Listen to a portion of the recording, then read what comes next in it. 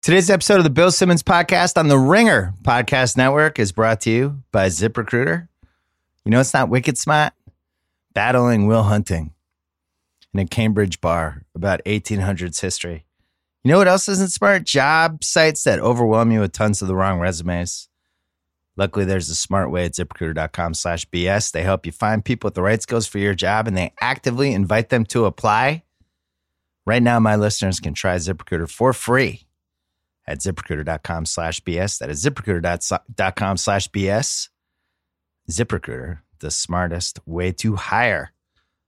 Meanwhile, SeatGeek, the best app for buying and selling tickets to sporting events, concerts, and much more. For $20 off your first SeatGeek purchase for any game or sporting event. What about baseball playoffs? Oh, yeah. Use promo code BS, download the SeatGeek app, or go right to SeatGeek.com. We are brought to you by TheRinger.com, where we had an awesome oral history about Rounders 2 weeks ago. We're going to be talking with Matt Damon about Rounders in a little bit. The Rewatchables, check out that podcast. Dazed and Confused went up this week, the 25th anniversary. That's happening. Also on the Ringer Podcast Network, our new podcast with Ryan Russillo, Dual Threat. That's happening, the Ringer NFL show. Channel 33, where you can find a whole bunch of pop culture. Smart talk about the media, politics, all kinds of things. Check that out. Check out everything we have at the Ringer Podcast Network. Coming up, a podcast I taped with Matt Damon a couple weeks ago. Actually, we were doing the oral history for Rounders. I did the interview for that.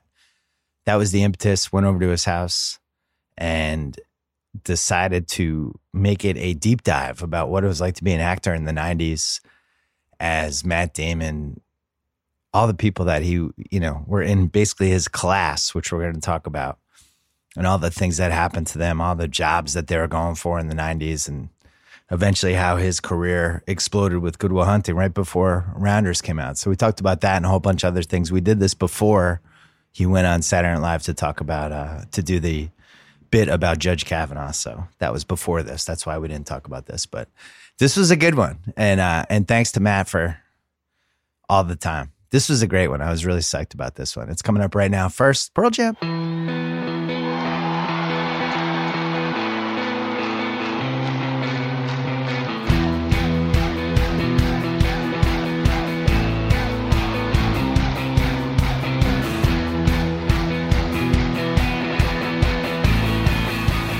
All right, we're here at Matt Damon's house. We were taping this for the Rounders 20th anniversary oral history that The Ringer is doing. But now we might just open it up a little bit into like a 90s movie podcast, because I think the way your career was going, leading to Rounders, I think is interesting too. But I noticed your Jim Rice jersey. I feel very comfortable here. Yes, you're safe. You're my friends. Yeah, I was a Fred Lynn guy, but I liked all of them. I was a Fred Lynn guy too. That whole outfield. Evans, Lynn, and Rice, and then Yastrzemski, of course. Those were my guys.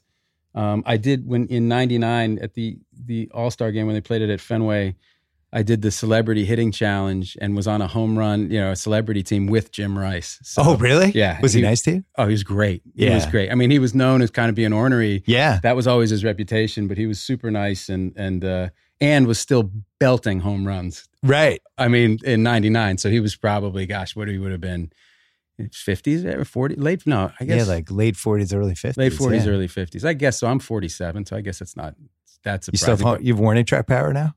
I did, in fact, back then we got that the night before the All-Star game, the old greensman there used to do it 20 years ago. I think Joe Moody was his name. And he let us on the field, and I got to go on the field with my dad and with my brother and with a handful of friends.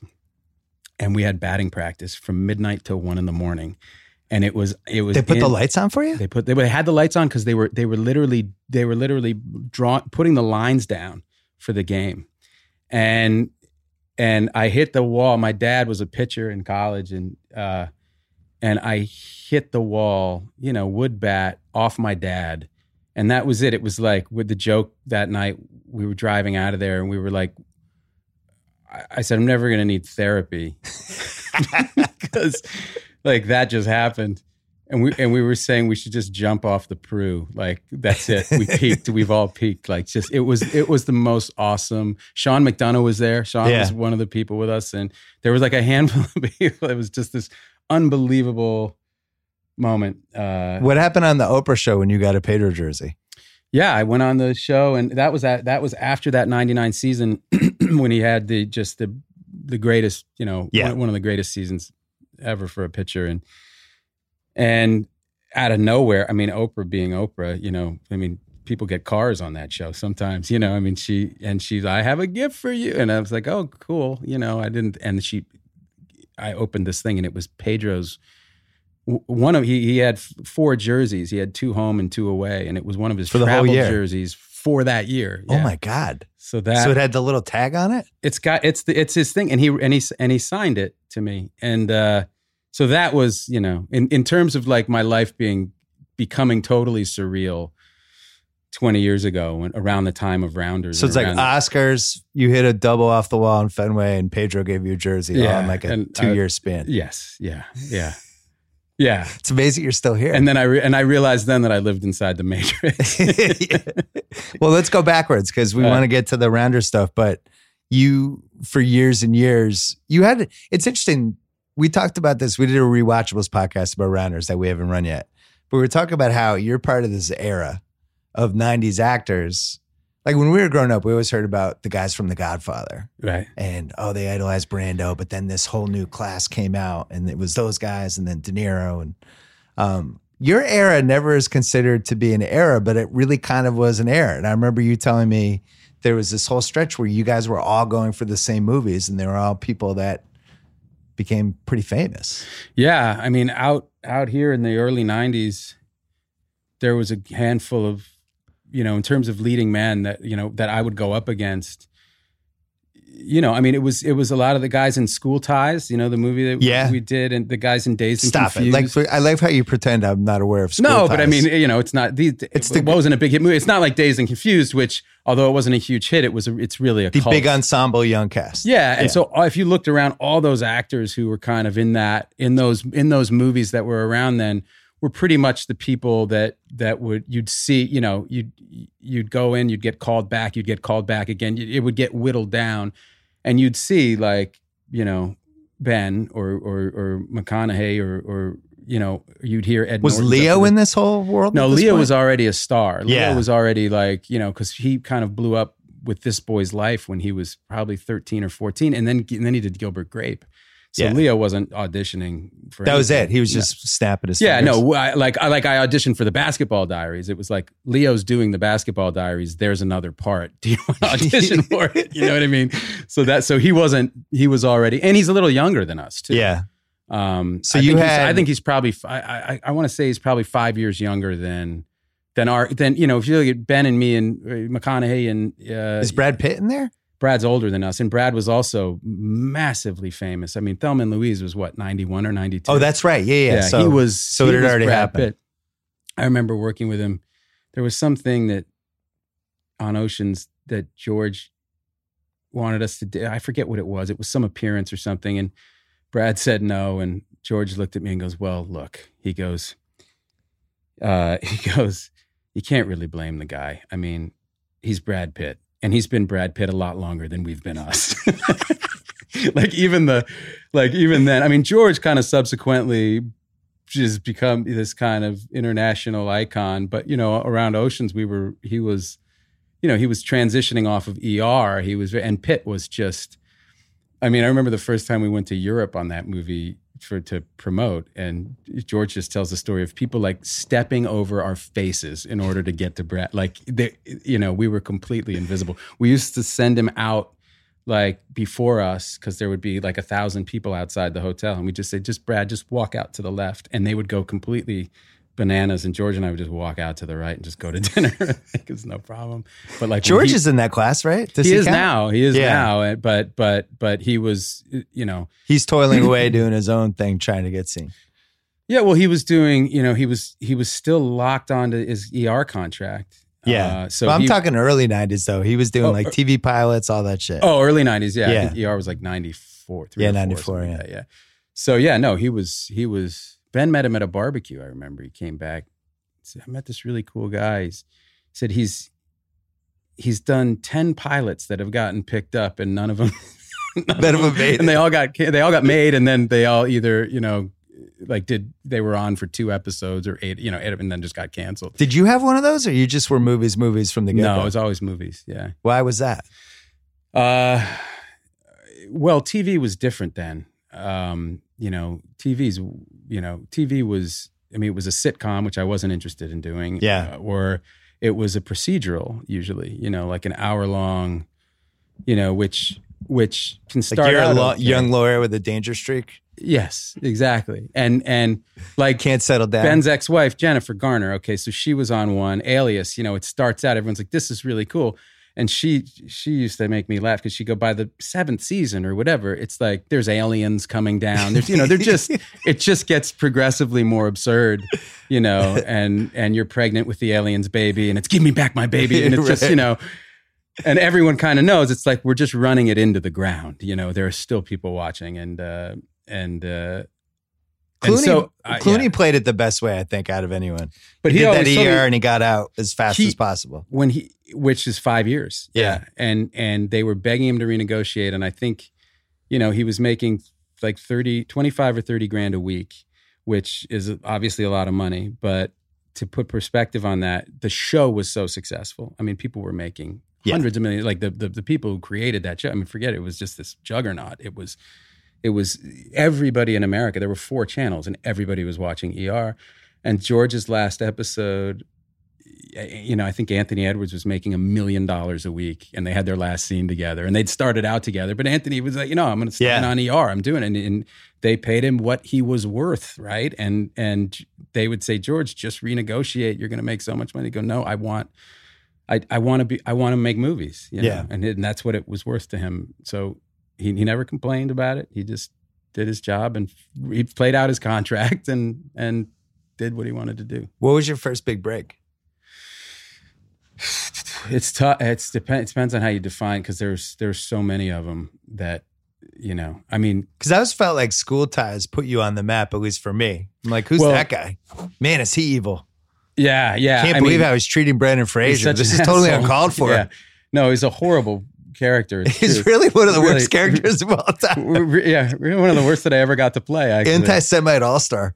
Yeah, no, but not an all-star, like or anti-all-star. Yeah. That guy was not a nice guy. No, not a nice guy. But he made it clear it was going to turn out well for him. No, he knew it. He knew the deck was totally stacked. He was the embodiment of like pure white privilege. Yeah, it actually is a really good movie that holds up from a cable. I hope so. I haven't seen it in a really long time. Yeah, it's solid. But that was a huge break for me, and it was a big break because Stanley Jaffe, who was originally directing it, and Sherry Lansing were producing. Now they had done Kramer versus Kramer. They had also quite famously done Taps. And so one of those young ensemble movies. So they were known as people who really had the eye to, and so to kind of be cast by them, because Stanley was originally the director of the movie, was a kind of a signal effect. People went, "Oh, these are serious young actors," I guess. And Ben and I both got put in that movie, so that was a big break. But then I went back to college, and the phone didn't ring, and I'd subsequently learn a lot about marketing and how to market, and they marketed it the way they should have, which was around Brendan, because he was the star, and he went off and did Encino Man after. It was like, okay, this guy's got another movie. He's the star of the movie. We got to blow him up. And then Chris O'Donnell got Scent of a Woman. And you auditioned for that one, right? Everyone auditioned for that one. Yeah, everyone auditioned. It's a great part. It was one of those parts. It was like, oh my God, opposite Al Pacino, and Chris went in and won it, and so everyone knew that movie was going to be big, and so it was like the marketing kind of emphasis went to those guys, and I remember being really hurt by that, like personally feeling like, well, I'm nothing like this person that I'm playing in this movie. I'm really good in this movie. Like, why isn't, and I just, so you think they held that role against you a tiny bit?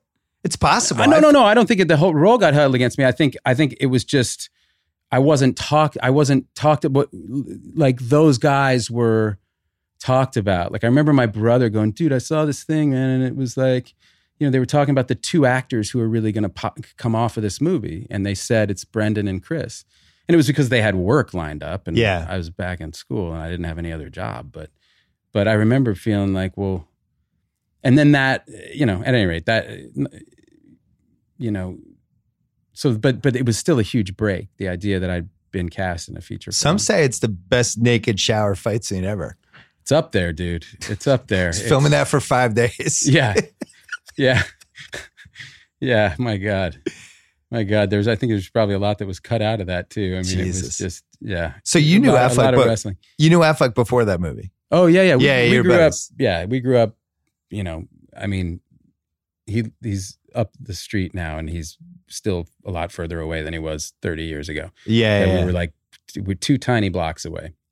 So you both get that movie. And now, are you auditioning against each other for parts? Is it like competitive? How does that work? I mean, technically, I guess, but it was, we were roommates, so it was like, I hope one of us gets it, right? Because, there's like when I got Geronimo, that movie with Walter Hill, that paid our rent for a long time. He got this show Against the Grain, which was actually based on Friday Night Lights. Really? So yeah, so it was the first iteration of. I think this is on YouTube. Yeah. Yeah. So it was a Friday night, like on one of the major networks, which was their kind of family night of programming, right? Because that's who's home watching TV, and so it was a real family. It was real aw shucks, like. Little Davy is, it was one of those real kind of family shows. It lasted like 8 episodes, but it paid our rent. Definitely. Where are you living? We were in Eagle Rock at that point because Ben Eagle Rock. Oh, you were way ahead of the curve. We were, a little too far ahead of the curve. If you have an audition in Santa Monica on a Friday and you live in Eagle Rock, then fuck, man. It's an hour and a half getting home. Oh, it's more than that. It's every bit of 2 hours, like each way. You and Affleck, is it, what's the apartment? How big is it? Eagle Rock. Oh, there were so many of them. Oh, Eagle Rock was. Like 1 bedroom? Well, the first one, he was in college. He was at Occidental. So yeah, the first one was pretty shitty. And then what did I do? I got Geronimo, and then we got this place. So we had a little money, and this place, we called it the Castle. It was just kind of weird, dilapidated kind of architectural mistake. And it was me and Ben, and Casey had just graduated high school, and he and a friend of his moved out to do a gap year, and Casey was going to audition, and so so it was 4 of us living in this kind of weird place in Eagle Rock. And then Ben at that point had already dropped out of school, so it was like, why are we living in Eagle Rock? Yeah. But anyway. And then you ended up in LA. And you're in the circuit. Then we ended up instead of re-upping our lease there, I got a place with another high school friend in West Hollywood. Ben got engaged to this girl and moved in with her. And so it was that moment where we're like, dude, we're going to sign this lease. And he's like, no, I'm getting married. And we were like, you don't seem too excited about it, Really? And he was like, yeah, no, we're happy. It's going to be great. We're happy. And I'm like, okay. He was like 22. You're thinking intervention? Well, no, it's not your play. You know what I mean? It's like, what do you say? What are you going to say? You go like, well, the problem is, are you sure? Like, are you sure? Because seriously, we're signing a lease. Yeah. Like, we need a place to live, and we got to get it. We're getting a 2-bedroom or a 3-bedroom. So you tell us, are we getting a 2-bedroom or a 3-bedroom? He's like, get a 2-bedroom. We're like, okay.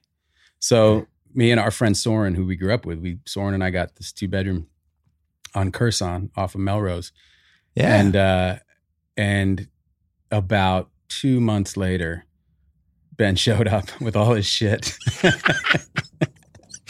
And we had the only, those little, places on that street, they're great if 2 people are living there. Cause you got a little front room, a little living area, and then the kitchen, and then bedroom, right? So Ben showed up there, Ben's a big guy. Like there's nowhere to put him, right? Yeah. And he had all his stuff. So now all his stuff took up our living room, and he was trying to sleep on this couch. Like we had this couch, one of those black pleather couches from IKEA that if you're 1 degree warm, like you just stick to it, and it's like.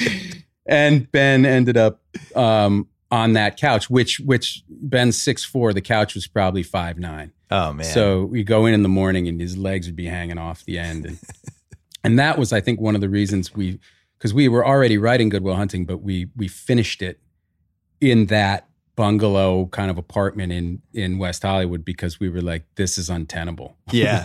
So we're gonna work like we have nothing to do. We don't have jobs. We have enough money that our rent is covered, but we're not gonna make it through the lease. Like. So we probably were writing, 12 hours, 16 hours a day. And we had nothing else going on. And Goodwill Hunting, the original movie, had this whole second act where he becomes like, what's he in, the CIA? Yeah, it was the FBI. It was, one of our favorite movies all time was Midnight Run. Yeah. So it was very much written by two, but like, I was 22 and Ben was 20 when we started that. And we sold that version of it. And I was 24 and Ben was 22. So it was like a movie, an homage to Midnight Run written by these guys from Boston. And it was kind of a hot mess. Yeah. But there were some scenes in it that were really good. And it was Castle Rock who bought it. And Rob Reiner, I'll never forget Rob Reiner in a meeting, basically gave us permission to remove all of that high concept stuff. And it was the high concept stuff that kind of sold it because people were like, oh, I can see how this movie will make money. Yeah. And Rob was like, we don't believe that here. Like, there's something else here. If you guys just want to explore these relationships, write the movie that you want to write. And we were like, oh, okay, well, we'll write this then. And you guys were always okay with you being the lead and him being the sidekick? Yeah, I mean, I'd started it in college in a playwriting class. And so it was all established by the time, that was my final paper was this. I was supposed to write a 1-act play. Yeah. And instead I handed in the first act of a movie. And I said to the professor, I think I failed your class because this is not what you asked for, but this is what came out. And I really like it. And he gave me an A in the class. And he said, wow. Yeah, it was really cool because I didn't get a lot of straight A's at Harvard, and he went, no, he said, wherever this goes, he goes, I don't know where it's going, but stay with it. Yeah. And it was really great because I didn't think of myself as a writer. I was an actor and neither did Ben for that matter. And so that was in late January. And then in March, I came out here for spring break to audition for stuff and stayed on Ben's couch. And showed it to him, was like, hey, I wrote this thing and I don't know what the fuck to do with it. And Ben read it and goes, I don't know what to do with it either, but we should do it together. And I was like, sold, I'm in. And so that was really I trusted no one in my life more than him. Yeah. And we were just, as he was as close a friend as I'd ever had in my life or ever could imagine having. And I respected him and I respected his taste. I mean, our tastes kind of formed together, you know what I mean? And that those kind of teenage years where you're kind of spreading your wings and gaining your own independence and we did that together, right? And so I know he would read a situation the same way I would. You know what I mean? We were just very compatible in that way. And the movie then goes in developmental hell for almost 2 years. Yeah, but to be fair, it got a lot out of that process. There was a point at the end where it stagnated with Castle Rock. Yeah. But leading up to that point, the movie vastly improved because they allowed us to do, to make the movie that we wanted to make it smaller. And yeah, I mean, it wouldn't have existed the way it did. At what point was it like, we're only doing this movie if we're in it, where you hit that kind from the of beginning game of chicken? Yeah. Wasn't there when the new studio came in, didn't they tell you like, all right, we'll buy it, but everyone said they'd buy it without us. Everyone said, you will get so much more money if you just let us do this with Brad and Leo. Yeah. And we were like, no. And they would all say there's no precedent for that. And then we would always say Sylvester Stallone. Those are the only two examples I can think of, though. Well, I think Chaz Palminteri did it with The Bronx Tale to a certain degree. Oh, that's a good one, yeah. But he had De Niro. I mean, De Niro had seen him do the one-act play. And so I'm sure Bob was running interference for him, just saying like, no, he's playing that part, period. You know what I mean? But Stallone did it on his own. Stallone just refused. And he was flat broke with like a kid on the way. And yeah. They wanted Ryan O'Neal to do it, I guess. And yeah. They offered him like an extra $30,000 or something. And he just said no. But you had gotten a couple other movies even before this movie got going, right? Before you started filming, you lost all the weight for Courage Under Fire. Yeah. That seemed kind of crazy in retrospect. Well, how many pounds did you get down to? I got down to 139. Which was like legitimately unhealthy. Yeah. Oh yeah. For me. Yeah. I mean, I'm in shape now at 183. 139 is ridiculous. Yeah. Yeah. I mean, it was horrible. They didn't tell you to do that, right? You just did it. I just did it because the guy was supposed to be a recovering heroin addict or not recovering, actually. He was supposed to be a heroin addict. And he was supposed to, and there was this whole thing in that movie where there was flashbacks. And I wanted to just make a strong physical delineation between what he looked like now and what he looked like in the flashbacks. That something had happened, right? There's this incident that the whole movie's about, like what really happened, and it's kind of got this. It's actually a good movie. I think so. I haven't seen it in a long time, but it was supposed to have this kind of Rashomon quality where you have different characters telling the same story, and you see different versions of this story, and you're like, wow, what really happened? But when it got to me, I wanted people to go like, something is really fucked up. Something fucked this guy up, and so I had the idea to lose a bunch of weight, and now they would just CGI you. God, well, they would have to because I would never do that again. I mean, it was so existentially, It seems like every A-list actor has to do that once, where they just either lose a ton of weight or gain a ton of weight. Maybe for a role. It's like you just almost have. It's like a rite of passage. Yeah, I mean, I'd do the CGI now. So that happened, but I was living in Charlestown when you guys actually got greenlit to make Goodwill Hunting. Mm-hmm. And I remember the Improper Bostonian, they had you guys on the cover. Uh-huh. And it was in this coffee shop that I always went to. And it was like, look at these young Boston kids making good. They're making their own movie. And I remember flipping through it and being like, oh, the guy from School Ties. Oh, right. Oh, right. We had worked. I mean, you have, that's a pretty deep knowledge then, because most people, like when Goodwill Hunting came out, people were like, oh, you're an overnight success. No. And we were like, no, you'd been in a bunch of stuff. I was in the union when I was 16. Like, I'm not, And Dazed and Confused, Affleck had been in some stuff too, but Dazed and Confused, like O'Bannon was like a real breakout character. People knew him from that. And then Kevin Smith and Kevin Smith was a huge part of getting us to Miramax. And was Chasing Amy, that was before Goodwill Hunting, right? That was before. So Ben was that was an intense movie. Yeah, yeah. And Ben was like the kind of indie darling.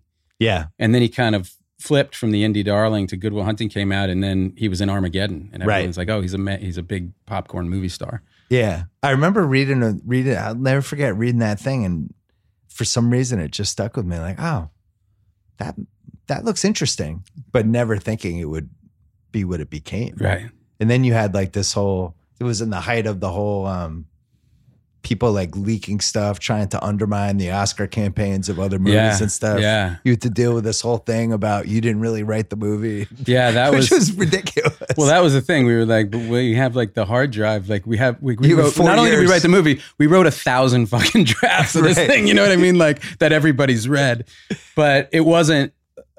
That was a kind of a interesting wake up to the kind of the politics of award campaigns, which have only gotten more insane. But that somebody would put that out there, and it wasn't meant to be a story that anybody believed. It was meant to be a story that came out timed perfectly. So at the moment somebody was writing in a name on their ballot, they'd go, maybe I shouldn't write that. Maybe I'll write the other one. And that's all. It's just, I just want you to just change don't write Goodwill Hunting, write this movie instead.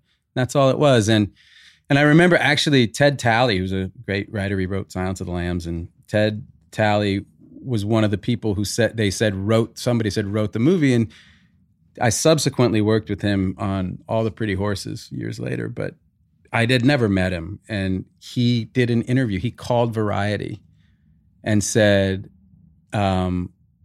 it's being reported that I actually wrote this movie and gave it to these guys. And he goes, I just want to say for the record that I wish I wrote this movie. And he just did this really, and it just, he didn't have to do that. You know what I mean? It was very just, I remember feeling like, wow, he's a big heavy hitter in this business. And he just really did us a solid and kind of put that one to bed. But and then you got The Rainmaker before Goodwill Hunting, right? That's what got it greenlit. Yeah. So I was so we had been at Miramax in development for a year. Yeah. And Gus had fallen out of negotiations because he wanted Final Cut and Harvey wouldn't give him Final Cut. And then I got I'm trying to think, the deal fell apart, and then Harvey was trying to find other directors, and there was a great Sidney Lumet story because Sidney Lumet, I think, was 72 at the time. Oh, wow. Read the script. One of the greats. Yeah, yeah. And so when the Gus thing was ended,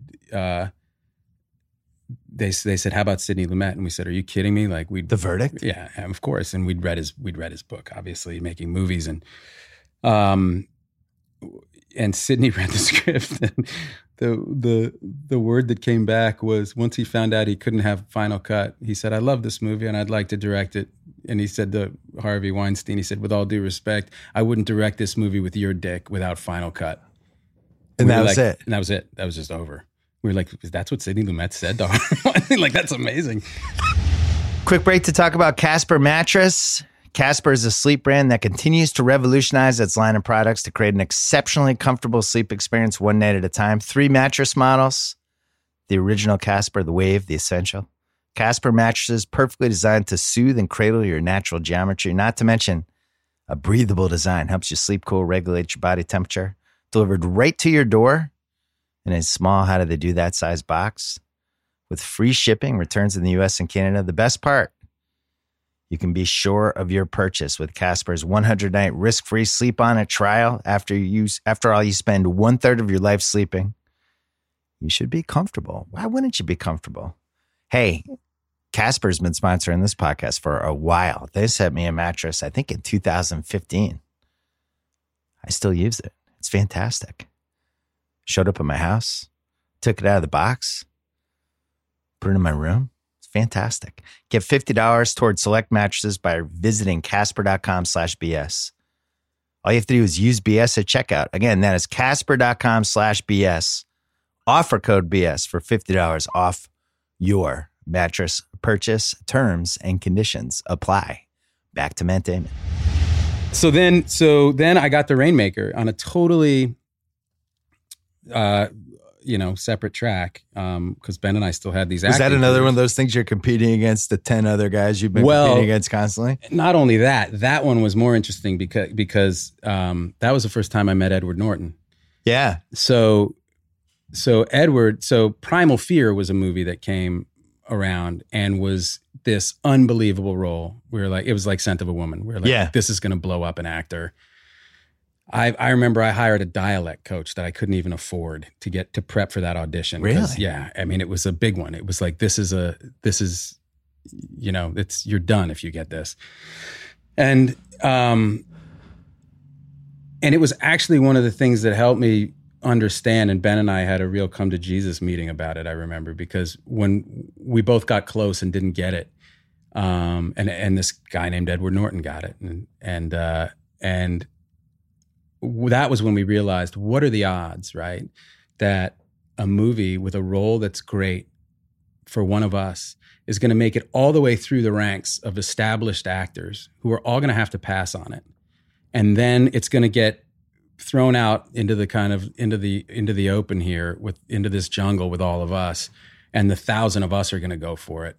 Like, what are the odds that you're actually going to get one of these parts that's going to change your life? And we were like, fuck this. We got to write this thing. We have to write it. Yeah. Because it's never going to happen. It's never going to happen if you wait for it. And yeah, there are the people who do it and it happens, but it's like, if that's your strategy, it's not. You know what I mean? It's such a Hail Mary. So you had like School Ties, Brendan Fraser, Scent of a Woman, Chris O'Donnell, Primal Fear, Ed Norton.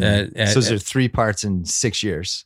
Yeah, that transformed somebody's career. I mean, there were other ones that came along, like Powder. People thought it was going to be a big. I remember that. I got close on that one. I can't remember. There were a bunch of movies. I was, it was the same group of people around. A lot of them.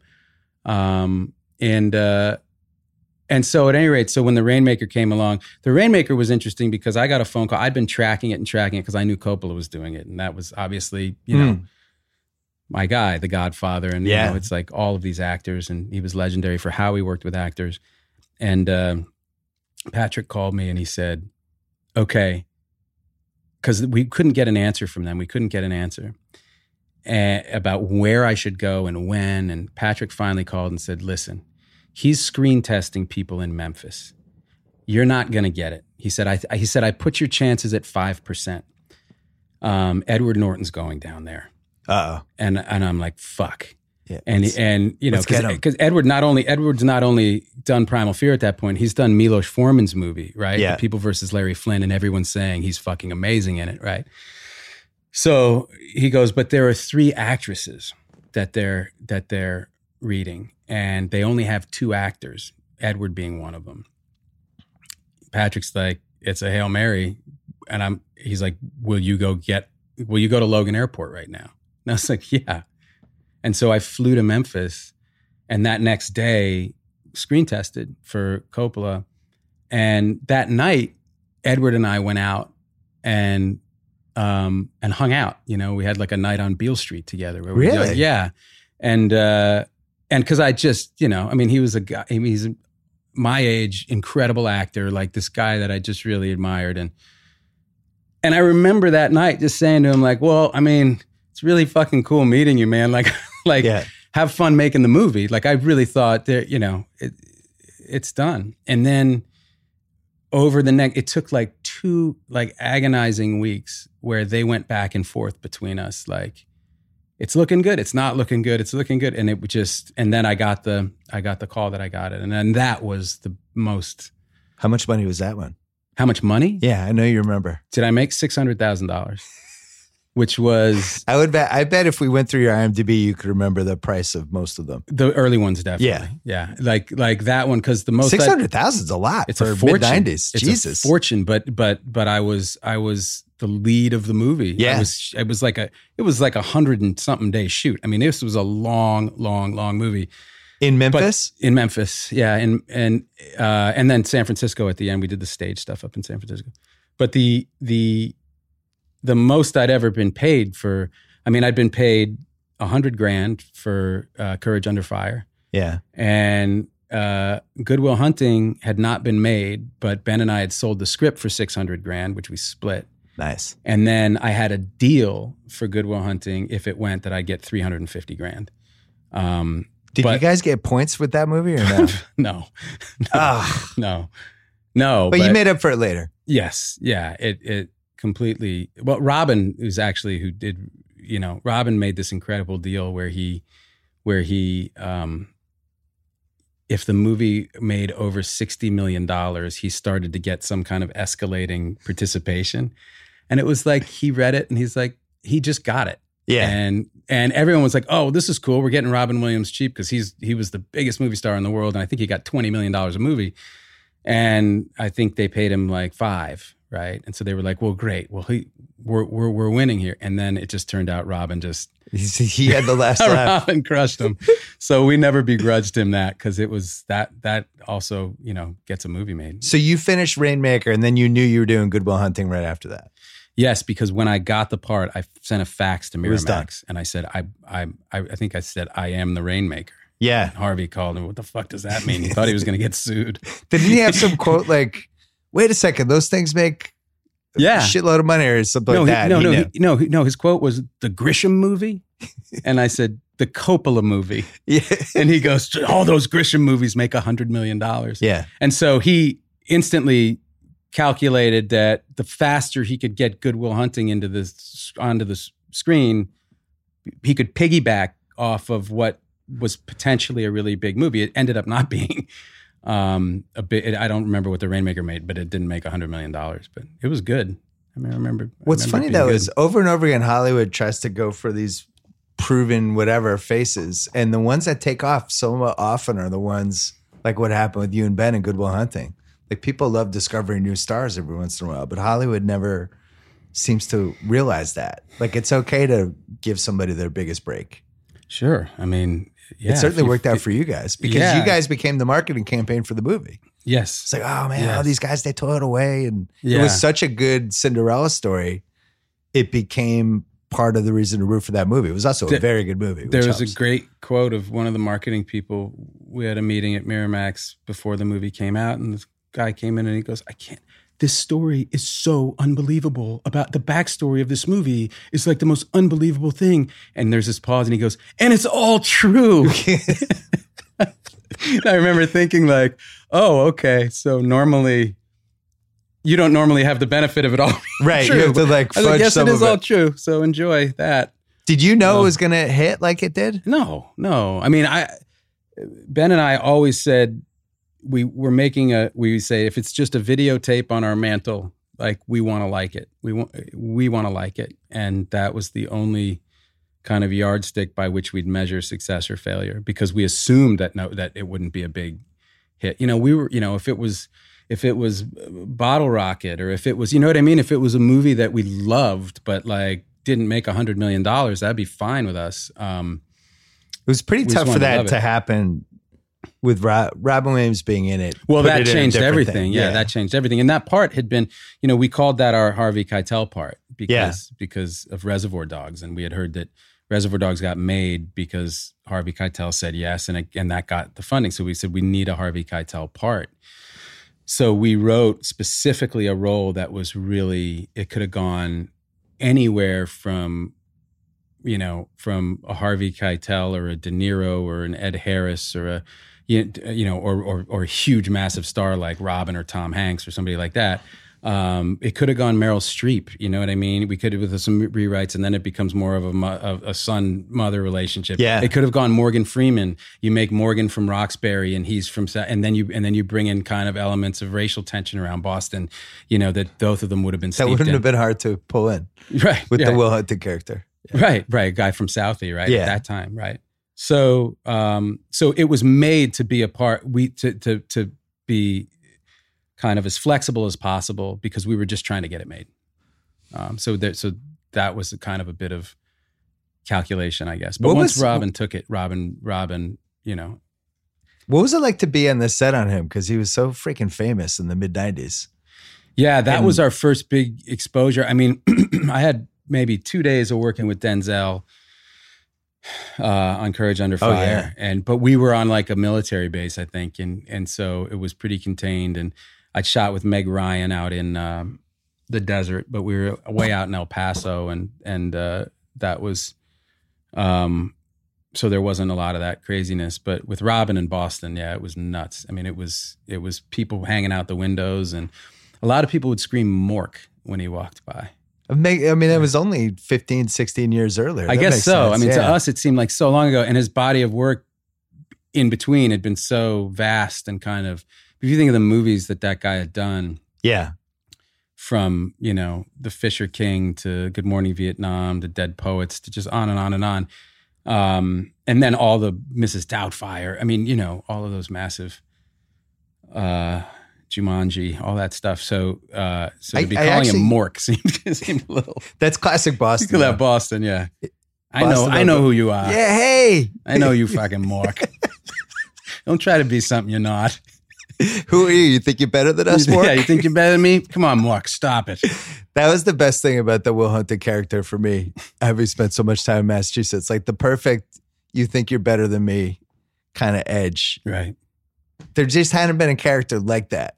Or Chucky, or any of those guys. Chucky, yeah. What was the Cole Hauser's character name? Billy. Bill, like, it's a good engine. It's a good, like that guy, I knew those guys. Well, Cole did this incredible thing while we were making the movie. Like, he gave away almost all of his lines to Casey. Really? Yeah, he goes, look, guys, I see that, because we'd written it for him. And he goes, and we'd written the other part for Casey, obviously. So he goes, I see that you guys, like, are trying to pad the part out to make me want to do it. He goes, but I want to do it because I want to do your movie with you guys. And he goes, and in every one of these groups, there's always one guy who's quiet. And who's, he was right. Yeah, and he's right. And who's serious. Like, there's shots and you look at him, you go like, I do not want to fuck with that guy at all. Like, he's the quiet guy who is also the first guy you want if anything goes down. If shit goes down, Yeah, exactly. He's the guy. And so he did. So he wrote his own lines. He just gave them to Casey because there's always a loudmouth in the group too. Right. Yeah. Is there ad libbing, or had you done this stuff so much at that point there was no way Casey? There was because he ad libbed like the baseball glove scene and some other stuff. The baseball glove was just in the house where we were, and he came down with the glove. And I'm laughing in that scene. I'm not even supposed to be laughing. It's like, I just couldn't help it. He was so funny. And he also, like, the first day of shooting, we were shooting the scene where he was asking for, his line was, "Can I get my double burger?" And there was this old show. Remember when we were kids? It was called, it was that game show, Big Bucks, No Whammies. Oh yeah, Press Your Luck. Yeah. Press Your Luck. So we always watch Press Your Luck. Like if you were homesick, you were like, watch Press Your Luck. And Ben and I really early on started talking about acting. They say you make choices, right? You make a choice. You take, that's a bold choice or whatever. We talk about it in terms of going into the whammy business.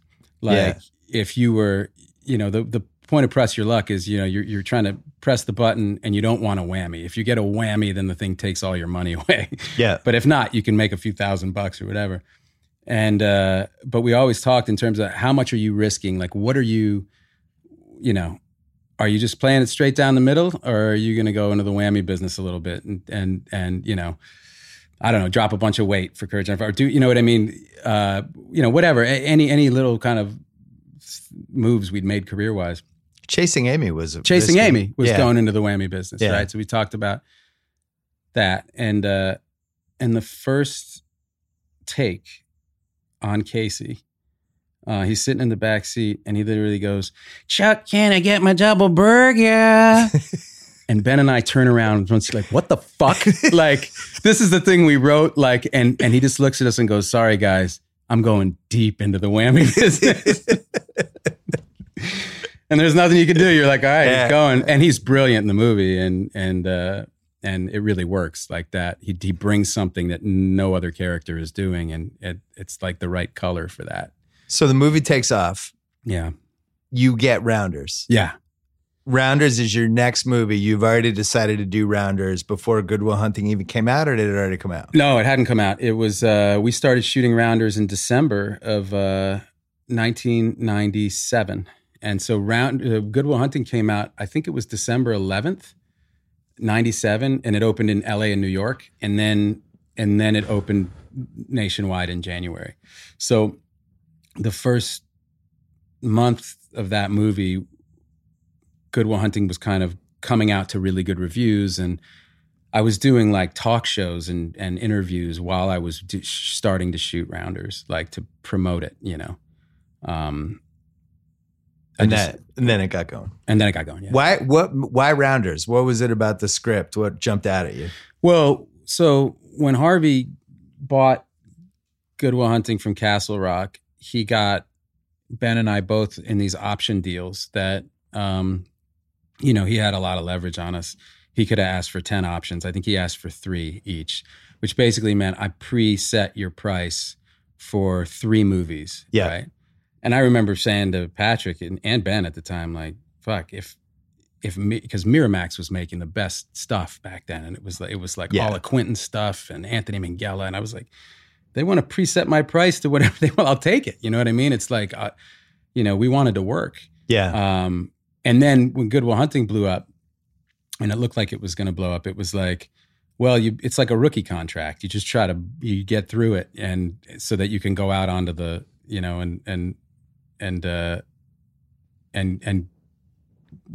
get more money to do the same thing. You're like Jason Tatum on the Celtics.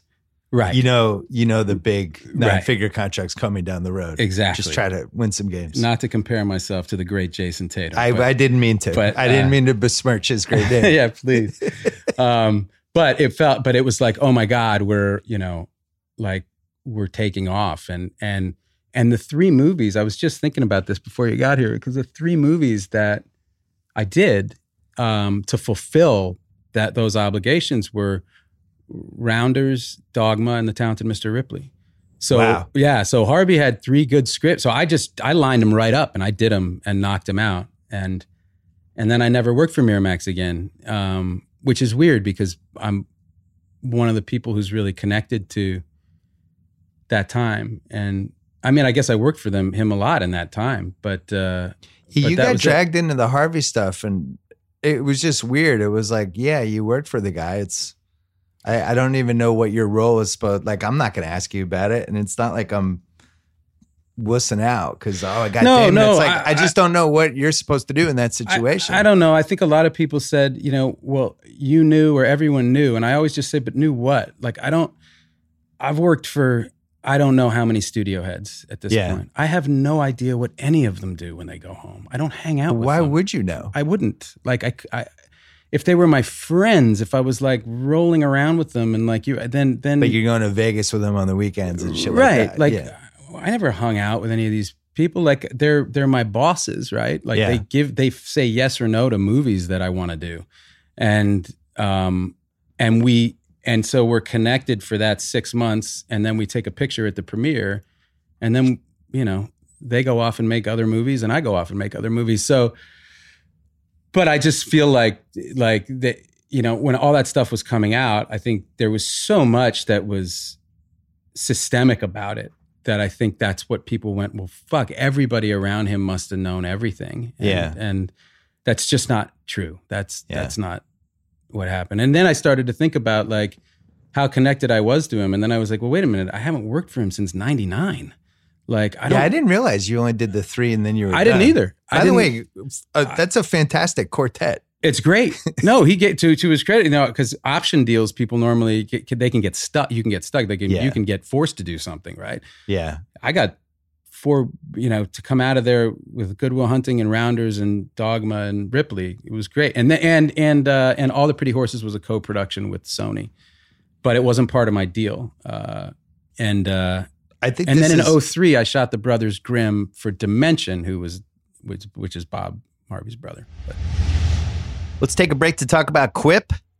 The truth is, most of us are brushing our teeth wrong, not for long enough. We forget to change our brush on time. That's because most brands focus on selling flashy gimmicks rather than better brushing. Not Quip. Oh no. They're an electric toothbrush that costs a fraction of bulkier brushes. They pack the right amount of vibrations to clean your teeth. The built-in timer and guiding pulses help you clean for the full dentist recommended 2 minutes. Quip's subscription is built for your health, delivering new brush heads every 3 months for just $5, including free shipping worldwide. Even has a suction mount that unsticks to use as a cover for hygienic travel. They were on Oprah's O List, Time's Best Inventions, the first subscription electric toothbrush accepted by the American Dental Association. Everyone loves Quip. It starts at $25. If you go to getquip.com/BS right now, you'll get your first refill pack free with a Quip electric toothbrush. That is your first refill pack free. And you're going to need those refill packs at getquip.com/BS. GETQUIP.com/BS. Back to Matt Damon. I think one of the best defenses of your career, of like, if you're an athlete, people are making the cases for you, like with Brady. Right. People talk about Rodgers as the GOAT. I'm like, well, Brady has 5 Super Bowl rings and threw for 505 yards in the last Super Bowl, and Rodgers has 1 ring. If we argued about actors that way, the Goodwill Hunting, Rounders, Ripley, those 3 characters are so different. It's good. It's a good feather in your cap. Thanks, Ripley's fucking creepy. That movie's on all the time. Yeah, it's on the cable. It's it's really weird and disorienting and unsettling. Anthony was really, really locked in and really knew what he wanted to do. I remember loving it when it came out, and it didn't really get the due that it deserved. It didn't get nominated for Best Picture. No, I think it's belatedly gotten it. I think. I hope so, because it was really well done. And but like, I remember thinking, well, if I wait 10 years. Because you see the movies right when you make them, but it's kind of impossible to judge them. And I remember thinking, if I wait 10 years, then I can watch. And then 10 years passed, and I was like, that's maybe 20 years. And now it's like 20 years has passed on all these things, and I still have to sit down and watch them because I feel like I could be more objective. It's harder to watch myself young, actually, than it is to, watch rough cuts of shit I'm working on now.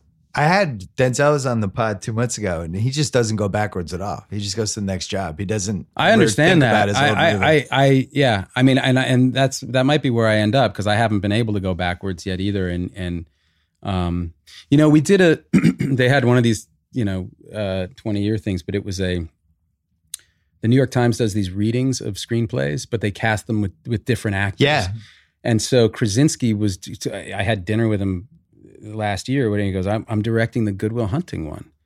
And he goes, would you ever do it? Would you do the reading? And I go, yeah, when is it? And I go, actually, I might be in New York. Then yeah, I'd do it. And then I called Ben, and Ben was going to be in New York. And so as a surprise, we came out and we read our script, and neither of us had read it, literally since the production draft was the last time. You don't go back and you never revise it again. It was like, that was it. And we read from, and it was a really emotional thing. Like had I realized it was way more special than like the Academy Award, anything. Like had I known it was just this thing. Krasinski was like, will you come do this? And I was like, sure. And for Ben and I both, I think it was a really like, when we got in there and we heard the energy of the crowd and people knew, it was like they knew these lines. It was like, holy fuck, this 20 years later. Like it really was special. And no, that movie definitely has long legs, because like we do this Rewatchables podcast where we basically deep dive these different movies. We did Midnight Run, ironically, which is one of my favorite ones ever. It was like one of the lowest listened to podcasts out of all the Rewatchables. Is that right? Oh my god! Goodwill Hunting, I think, was the number one highest, and we've done probably 60 movies at this point. But I think that's just become one of those. It's like the definition of a rewatchable, which is why we want to do this Rounders thing, because Rounders was another one that there was no sign at all that this was going to happen with Rounders.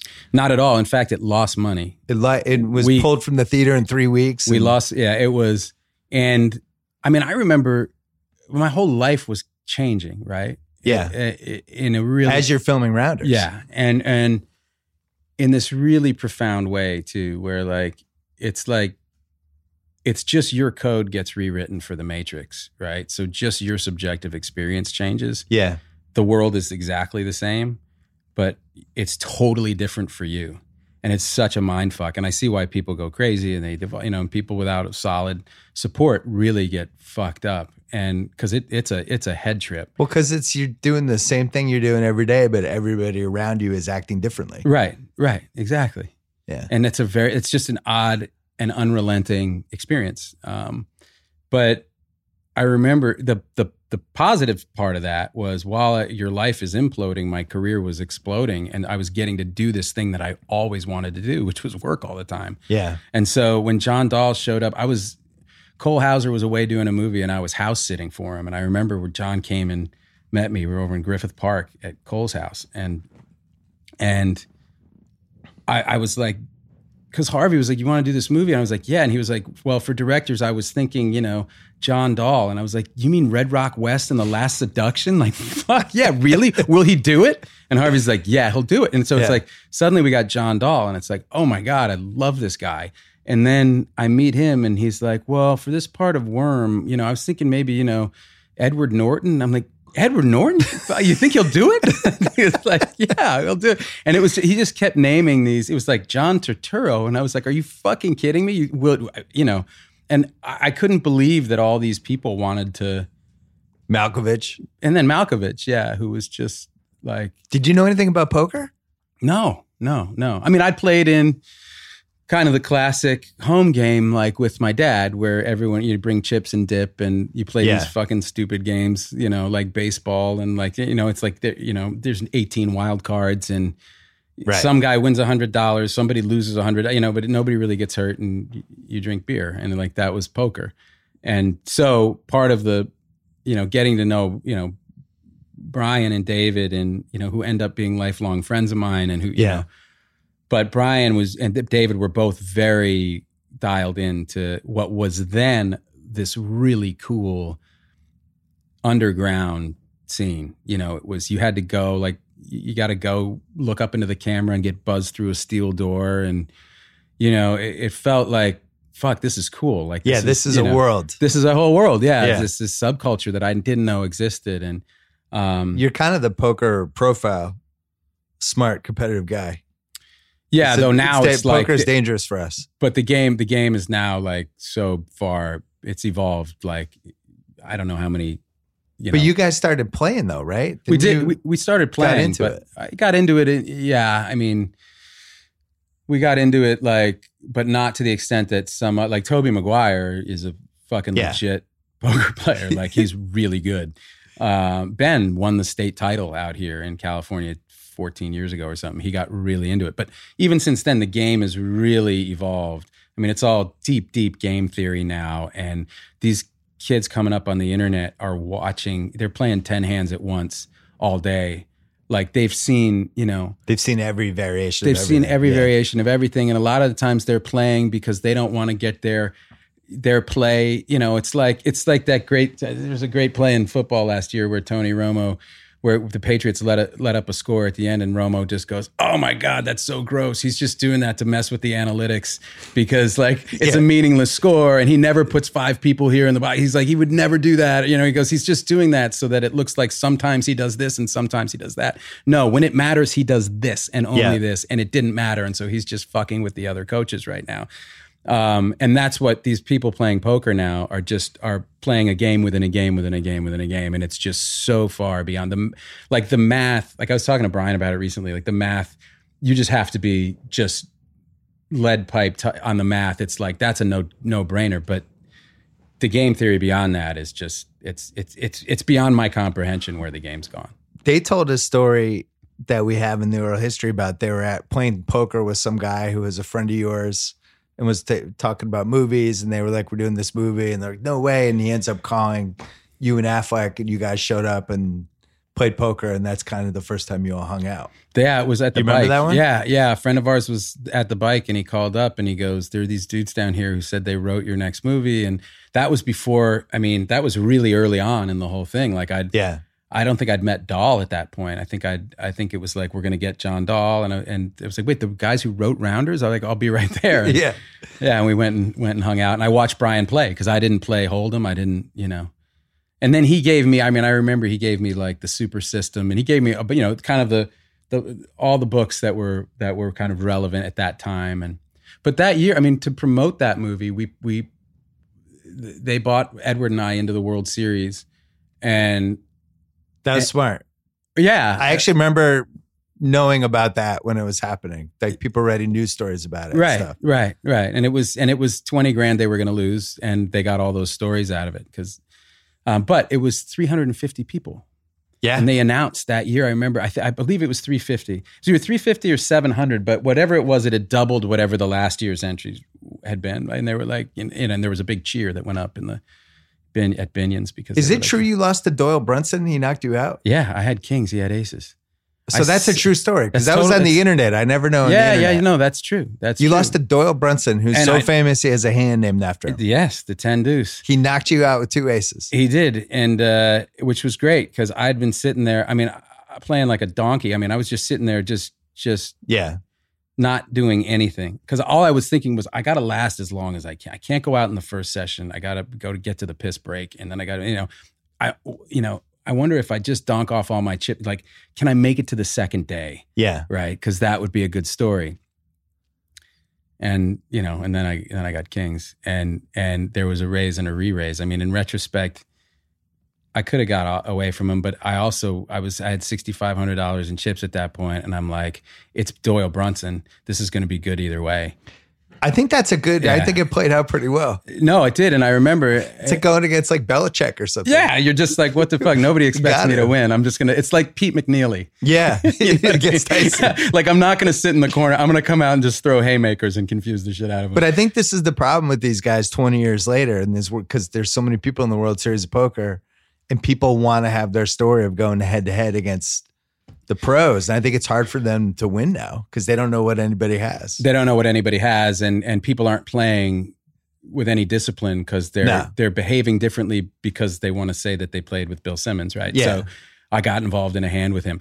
So yeah, it's become really hard for them. Did you think Rounders was going to do well? I never know if anything's going to do well. I liked it. Because you think about, this is one of the reasons we wanted to do oral history. It was one of these slow burn movies. that the 90s had that doesn't really happen as much anymore. You still see it sometimes, like John Wick, I think, was an example of like it came out, kind of came and went, and then became a thing. But like this happened over and over again in the 90s. It happened Swingers, Dazed and Confused. Rounders was another one. It came and went. It was the first Matt Damon post Goodwill Hunting movie and was gone in 3 weeks. And then it started showing up on cable. Yeah. And then poker. Then poker started going. And that really helped. I think, when the World Poker Tour and, you started to see people's hole cards and watch how they played, and it just caught on, and the game exploded. After it came out, were poker people talking to you, and like, did they feel like it was their movie? What was the reaction? Yeah. I mean, poor Seidel still is like, every time I see him, he's like, oh God, man. He's like, you killed me. Like showing the worst moment of my life. It's like. We were talking about, we did on the rewatchables, we were talking about how he's the big loser of that whole movie. Because he had like a top 10 career. Oh, he's in that Rounders movie as the guy who gets worked. Yeah, and he's an incredibly nice guy. Like he's a guy you really root for. No, he was like he through no fault of his own was the big loser in that whole thing. Mike McD. Yeah. What's your mindset with Mike McD? Because basically this guy just has a gambling problem and he's full of shit. And he's got this one friend that he loves, but now you got to take that and turn it into something. Yeah, I mean, I don't know. Because that's like a leading man, old school leading man. You got to carry this. Yeah, I have to root for Mike McD. Right. I think you have to believe that what was probably more the case then, as you were just saying, like that he was a top 10 player, and that it's not gambling, especially back then, right? Like there was a lot more soft money around. Like people know how to play the game. It's like jujitsu now. Like everybody knows the guard, right? But like 20 years ago, they didn't. And 20 years ago, a player of that skill level would, actually could probably live pretty well. Right. What do you remember from the Coppola Levine script? Like, do you remember thinking, this is rich and different and feels like I haven't read anything quite like this? Yeah. And I just remember believing all of the relationships. I love the way it the relationship with the worm character. It's just, everyone has that friend, what I mean? And you're just like, fuck, you're just nothing but trouble. You can't, but you can't. The black cat in your life. Yeah. And you just see it with every decision they're going to make. They're going to make the wrong decision. Just like you're going to get fucked. You're going to get your nose is going to get broken. Like right. But did you think Norton could do that? Because Worm was such a scumbag. He hadn't really played anybody like that. I think a guy can do anything. Yeah. I mean, he, at that point he'd done Primal Fear, but the People versus Larry Flint was, and he was working on American History X. He had shot it, and he was in the editing room, and he gave me a rough cut of that to watch, like while we were making Rounders, and I was like, "Holy fuck!" Why didn't you talk him out of the 2-hand reverse dunk in the pickup game? Well, I mean, there's a certain point, then you're only talking to somebody's ego, and it's not worth it. Dude, that Come on, man, just make it a one hand. The thing on the curb is unforgettable. Oh my God. Like the 2-hand dunk is unforgettable for the wrong reasons. So that movie takes off. But belatedly, it's like this belated success. It's like you get bounced from the playoffs in year one or in round one, but then 5 years later, you find out that you actually like won some award that you didn't realize you won. You're the Sacramento Kings. Yeah, you're the Sacramento Kings. You like the moral victory champs. You're the O2 pseudo champs. Yeah. I mean, well, it's also the business is so different. Like there was a DVD market, right? Yeah. And it's just evaporated. It's gone. So I asked the studio head recently when we were promoting The Martian, I asked Jim Giannopoulos, like, what was the real effect of that? And he said 50%. 50% of business has been cannibalized by, well, it's just technology, right? And it's these different ways to deliver this stuff. But in very real terms for us, that's why the movies have changed. That's why they won't make Rounders anymore. They won't make Goodwill Hunting. They can't. They would make it if he was a superhero. Yeah, but I mean, but they wouldn't even make Rounders. If he came from Mars to play poker. Well, see, what it's been kind of replaced with is the international box office, right? And so what you want are movies that are big and really understandable to people all around the world across language and culture. Yeah. So that means talk less, make things more simple. White hat, black hat, superheroes. Like, it makes total sense, right? Everybody knows who the good guy is. Everyone knows who the bad guy is. And you know, and they spend $400 million and blow a lot of shit up, and like, you get your money's worth. And conversely, you can't put Rounders or Goodwill Hunting into a movie theater up against that stuff. See, I'm wondering if Netflix is going to fix that to some degree. Everybody's wondering that. Everyone's wondering what's going to happen. Because think about what they've done with like rom-coms and like teen comedy, like the stuff my daughter likes. Mm-hmm. Nobody was making those movies for 8-9 years. And that Netflix clearly had some algorithm. And they realized like, oh, like your daughter or my daughter, it's like they're underserved. Let's make movies for these people. I hope so. I mean, there's like, the movie that's really gone is like the $20 to $70 million or $15 to $70 million drama. There's just, you know, a lot of that's migrated to TV, and all right, so. Well, Rounders is the type of movie that's just gone. Yeah, and I remember seeing. We took Behind the Candelabra to the Cannes Film Festival because it was an international release in theaters, theatrical release, but here it was on HBO. And I saw Harvey Weinstein at Cannes, and I hadn't seen him and I hadn't seen him since he had passed on Behind the Candelabra. So I asked him, I was like, why did you fucking pass, man? This is like a classic Miramax movie.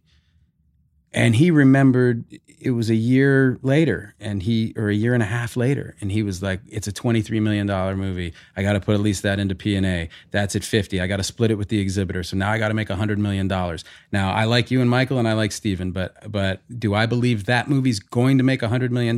Definitely. And once it does, then I start to see profit. He goes, that's a tough bet. He goes, now that I've seen it, I should have done it probably. But he goes, it's just really, because that's the business. And so if you don't have a DVD behind that, right, that or these other ancillary monies that are gonna backstop you, it's what ends up happening, right? So I produced this movie Manchester by the Sea last year, a year or two ago. That's a classic movie. Like, had we made it 20 years ago, we would have made it for $20 million, right? We made it for 8.8, and we only got 8.8 because Kimberly Stewart, who runs K Period, came in and like independently financed it. The best other offer we got was $4 million from Amazon. And we were like, we can't make it for 4. We can barely make it for 8. But what's sad is that movie was exactly the type of movie you and I grew up with. Yes. And the kind of movie Kramer that we versus Kramer type of yes. movie that got made, The Verdict, all those movies got made over and over again my entire childhood. Yes. And that was that's why I wanted to be an actor, were those movies, right? Those kitchen sink dramas. And well, the problem is that, so you can still make them, right? Nobody gets paid any money. You know, the crew gets paid, and well, now you have to hope it's like you're basically making it to try to win an award, right? And the only reason we won some awards with that was, not the only reason. I'm very proud of the movie, but Amazon picked us up after and kind of were using us to prove themselves as a prestige content provider. Yeah. So it was like getting hit by a bus. Yeah. I mean, I talked to marketing people from other studios who were like, they've probably spent 40 or north of $40 million on the campaign for the movie, right? So it was suddenly everywhere. That was because we had this big engine behind us, but they were trying to legitimize their own business. Right. So we were just in the right place at the right time. But going back to the production side of it, like, had we had more money to make that movie, I love Manchester. I'm incredibly proud of it. But Kenny had an ending. There was this scene where they were all on these boats. They were on the boat that the whole movie's kind of about. And it was a flashback to before Casey's kids had died, before his brother had died, when he was still married to Michelle. And it was this thing. They were all on this boat, and they were whale watching. Right. And it's this incredible moment of joy. And you see this family all together. And then these whales start breaching out of the water. And it's just, and you needed fucking drone cam and it was one day of shooting. Right. And you got to get lucky with the whales. But either way, like, we could have figured that out. But it was that it was this epic. And so as the camera pulls back, as this family has experienced this incredible joy, and you know it's about to go horribly wrong for them, right? The camera's pulling up, and it reveals all of these other boats all around it. And it's all these other families that are watching these whales, right? And it's like, this is one little story in this sea of stories, right? And it was epic, and it was beautiful, and it like tied the whole thing in, and we ran out of money. You know what I mean? And it's like, fuck. Like, if in retrospect, like, we could have done that, but you don't know that it's Manchester until it comes out and everybody goes, holy shit, it's great. You know, I mean, more often than not, it's so hard to make those movies work. And there just used to be in the 90s so much more, the margins were so much greater that you had more money to swing and miss with. And as a result, you got better stuff. One more break to talk about Hotel Tonight. Here's a little insider travel secret from our friends at Hotel Tonight. There's a ton of empty hotel rooms out there just waiting to be booked. Hotel Tonight has partnered with these awesome hotels to help them sell those unsold rooms. You get incredible deals. Forget scrolling through never-ending lists. Hotel Tonight shows you a select list of incredible deals at cool hotels they think you'll love. They even give you short profiles of each hotel, complete with all the info you need and pictures of what the rooms really look like. Even though their name's Hotel Tonight, they're not just for last-minute bookings. Book in advance, spontaneous weekend getaways, 3-day vacations, staycations, road trips, business. You could book a place with a pool, whatever you want. As you know, I've done this many times. My kids play sports all over Southern California. Sometimes we need a hotel room. I always use Hotel Tonight. It's always delivered for me. Start scoring amazing deals at incredible hotels. Go to hoteltonight.com or download the app now. Back to Matt Damon. What's the most surprised you've ever been that a movie you made didn't work? There have been quite a few, man, that I really wished worked better. Downsizing, I was really bummed out about. So you thought that was going to hit? No, I just thought I thought the critical response would be better because I believe we made what Alexander told me we were going to make, which was a Hal Ashby movie with special effects. You know, and it's so fucking weird. That's a good sell job. It is. It is. It was perfect for me. It was all I needed to hear. But it takes this such a bizarre left turn.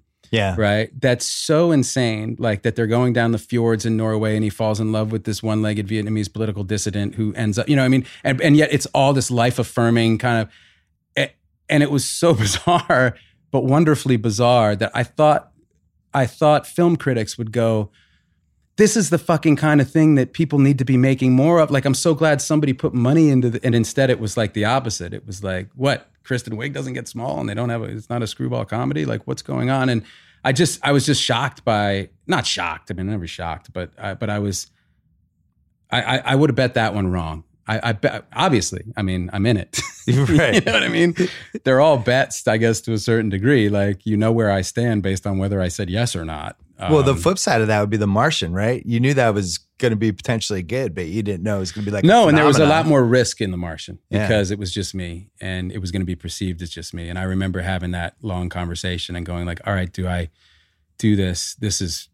If this one misses, it would be bad." Right. Because it's a lot. It's a $110 million movie. I mean, Ridley did it for 108. And you're in half of it by yourself, basically. Yeah. And it would be a kind of a personal rebuke if people just were like, fuck that, I don't want to see it. You know what I mean? Like, it would be hard to, whenever one of these things doesn't work, you're always playing that shell game, right? Your agent's out there going like, yeah, but here's what happened. Here's what really happened. Yeah. And to a large extent, that's true. You know what I mean? I always tell people, you don't see the movie before you make it. You know, you get the ingredients for whatever you're cooking, and you get to see what the ingredients are, and you go, all right, with all these people around, we should be able to do something pretty good, or hopefully great. Like, ideally, you're starting out, everyone hoping that it's great, and eventually you end up with something, you know, good. And some of them just don't work. And I think it's like baseball. You can't go 4 for 4 every game. Right. Yeah, you want to go 2 for 4, 3 for 4 with a dinger. Right. Occasionally you might go 4 for 4, and sometimes you're going to go for 4. But I mean, this is like 25 years. You're cranking them out. Yeah. There's going to be a couple of downsizes that go, there you go. Oh man, what happened? Yeah. And yet looking back on it, like I would take that movie again. I mean, Alexander Payne, I mean, that's the first movie he had that wasn't a critical and box office hit, you know. Maybe I killed him. The only one I would have stopped you from was the golf movie. You couldn't swing a golf club. I'd never swung one before. I know. I had less than a month to learn. I talked myself into that. You speed rushed a game that you cannot speed. But I know it was, and also just it just look. Don't get me started. It's over 20 years and it's still painful. But I really, really wanted to work with Robert Redford. Yeah. And Ordinary People was kind of a touchstone for us, and yet another movie that wouldn't get made now. Right. And I got a lot out of it. I got a lot out of working with Will. I loved Will. I mean, what a gentleman that guy is, and really does it right. So it seems like you were trying to have experiences with different types of directors, stars, whoever, trying to glean certain things from whoever. Yeah, not making, which is smart. Not, what's the saying? Not making great the enemy of good. Like not like just working. Like the other thing was this whole upheaval in my life was happening, and I'd get more uncomfortable when I wasn't working. And so I really put my head down for like 5 years and just stayed on the road and worked and felt very protected in, among movie crews, there was none of that fame shit and none of that stuff kind of infecting those dynamics. Did you see what was happening from the outside with you and Affleck, where people were kind of pigeonholing you as these two? Like Affleck somehow became the guy from the movie from Goodwill Hunting. Yeah. You were like the smart guy who was making career choices, and he was the dumbass who's just making big budget movies. Yeah, and that was really hurtful, to be honest. Like I remember the first time was Saturday Night Live, seeing Saturday Night Live, and they portrayed Ben as like some fucking Neanderthal. Yeah. Who literally couldn't talk. And it was so offensive and so not true. And so it's like, and also, so we shot Goodwill Hunting. I remember Ben, after seeing like a rough cut of the movie or something, we were at Miramax, and Ben asked Harvey to please call Michael Bay because he was up for this movie Armageddon. And I remember thinking, oh, that's really smart, because maybe Michael Bay will listen to Harvey, or maybe that'll tip the scales for you. Like, I would have done Armageddon. Yeah. We had no idea where things were going to go for us. We needed jobs, right? And I had lucked out and been cast in Saving Private Ryan, right? So those movies came out the following summer. Armageddon and Saving Private Ryan came out the same summer. And then it was like, oh, Matt's the serious guy and Ben's the big popcorn movie guy. And it was just like, no, I mean, we would have done the other job. You know what I mean? There was no, so it was just terrifically unfair. And then it took a long time for Ben to kind of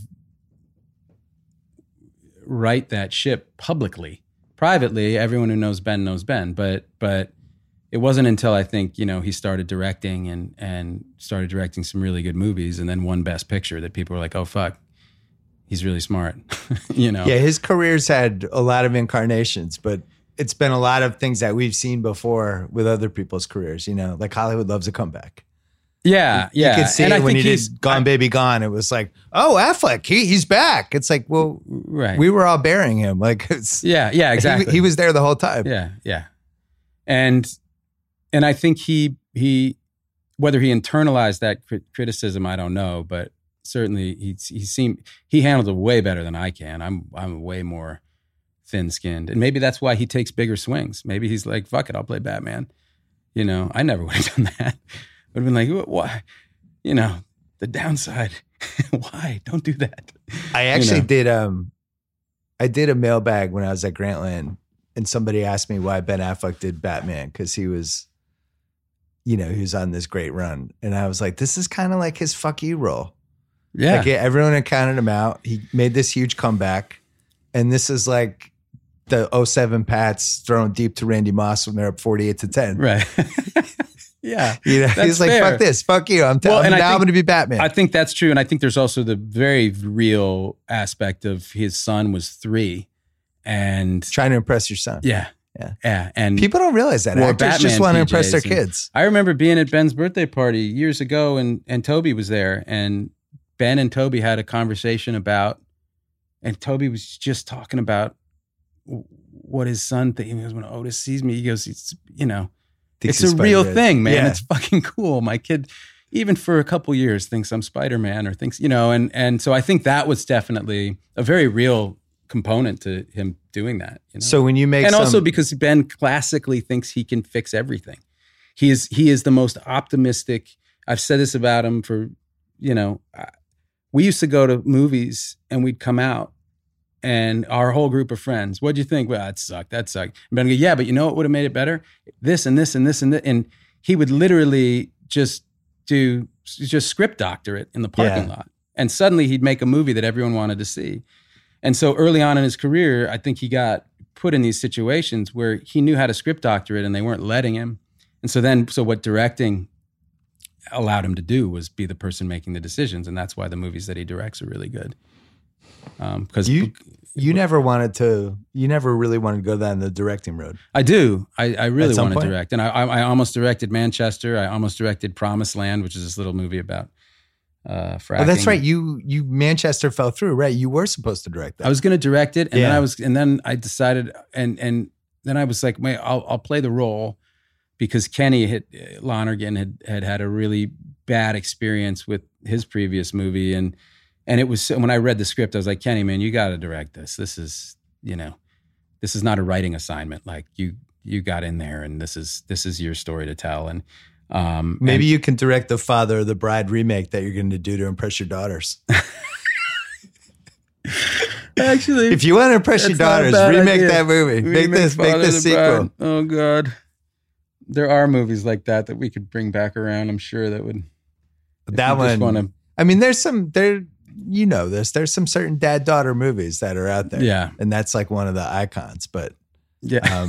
I think with Netflix throwing around the money. I forgot to ask you before we go, Rounders 2. Yeah. It was going to happen. Yeah, Every time I saw you, I asked you about it. And Compliment wanted to happen. It's not happening. It's 2018. We had Copland and Levine had a whole pitch. They pitched it to Harvey. Harvey said yes in the room and then never called back. And so I'm pretty sure you guys could get Rounders 2 made. I don't know. I mean, it'd be interesting. Like in this, what would it cost? I mean, I'm pretty sure Netflix just greenlit it listening to somebody at Netflix right now. Well, we do it. If Netflix wants to do it, we'll do it. I mean, it's a great, like what happened to these, what happened to these characters and have they ever told you the pitch? It's really good. I mean, it's really good. And it's everybody, you know what I mean? It's like, we'd want Dahl to come back and direct, Edward, John, everybody, all of us, like what happened to the whole group? Well, the best part of the fact that Mike McD at the end of that movie goes to Vegas. Right. And he's like, World Series of Poker, could this be my day? But it's 1998. Right. I'm watching. I barely know anything about poker. I don't really know the World Series of Poker. It wasn't on TV, or if it was, I wasn't watching it. But then Moneymaker happens in 2003. This movie gets that was a big one. Moneymaker was a big one. Yeah. And now Mike McD trying to win the World Series of Poker, like it actually made the ending seem so much more realistic. So now if you catch up with him in the late 2000s, I don't know. Well, and do you think he's Johnny Chan? Like, is he that good? Like, is he one of those guys? And I always saw him as one of those guys. But the question would be, right, these new kids coming up online. And he's like one of the old lions. Right. And so it's like, there's these different generations. There's the Doyle generation, right? There's the Mike McD generation, right? It's like my generation, which are kind of caught in between. Like, and then there's the new fucking cyborg generation, right? And these kids or whatever, young men and women are amazing card players. And so can the analog generation, the kind of crossover generation, compete with that, and how do all of these characters who are all a part of that generation, Edward and Turturro and Malkovich and all of those players are in that generation. So how would they? It's like you and Daniel Negreanu and Phil Hellmuth, Right. Phil Hellmuth and Phil Ivey. Right. Mike McDee's like he's one of those He's guys. in that cohort. Right, yeah, exactly. he's in that Yes. group. Yes. So I was thinking, Seidel. Seidel. Yeah. But Seidel needs a win in Rounders too. Seidel needs a We fucking do- win. Seidel should just beat the shit out of me in Rounders too, dude. I owe him. I definitely owe him. Rounders that. 2, Seidel beats Mike McD in the World Series of Poker. Exactly. And then cries. Exactly. Yeah, I was thinking with if Rounders 2 never happens, I think the natural thing is Billions season 8. Mike McD is now a billionaire and gets brought in. I love it. As he's running a hedge fund. He's been in a poker game with Axe from Billions. Right. It gets a little heated, and now he decides to destroy Axe. 4-episode arc I'm for going you. to take down Axe Capital. I think you should do it. Just think it. Keep it on your I radar. do a 4-episode. I don't know if your arc daughters for will be those guys. impressed. That show's awesome too. That show's really fun. At some point, you're going to have to go on it. I would love to. Yeah. I mean, I'll have a lot of my friends are on that show. I forgot to ask you, when Malkovich unleashed that Russian accent, what was your reaction in the room? Oh, good. This is one of my favorite stories, Good. actually.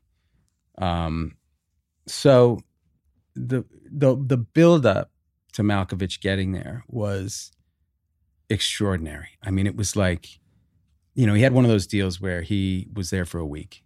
Yeah. And, we start shooting in December. Malkovich is coming like February 1st. And so for the whole run of the show, it was like, Malkovich is coming. Malkovich, hey, kid, you ready? He's coming. He's coming, right? Malkovich is coming. It was like this. And he has real gravitas in the mid-90s. Oh, fuck yeah. Yeah. Yeah.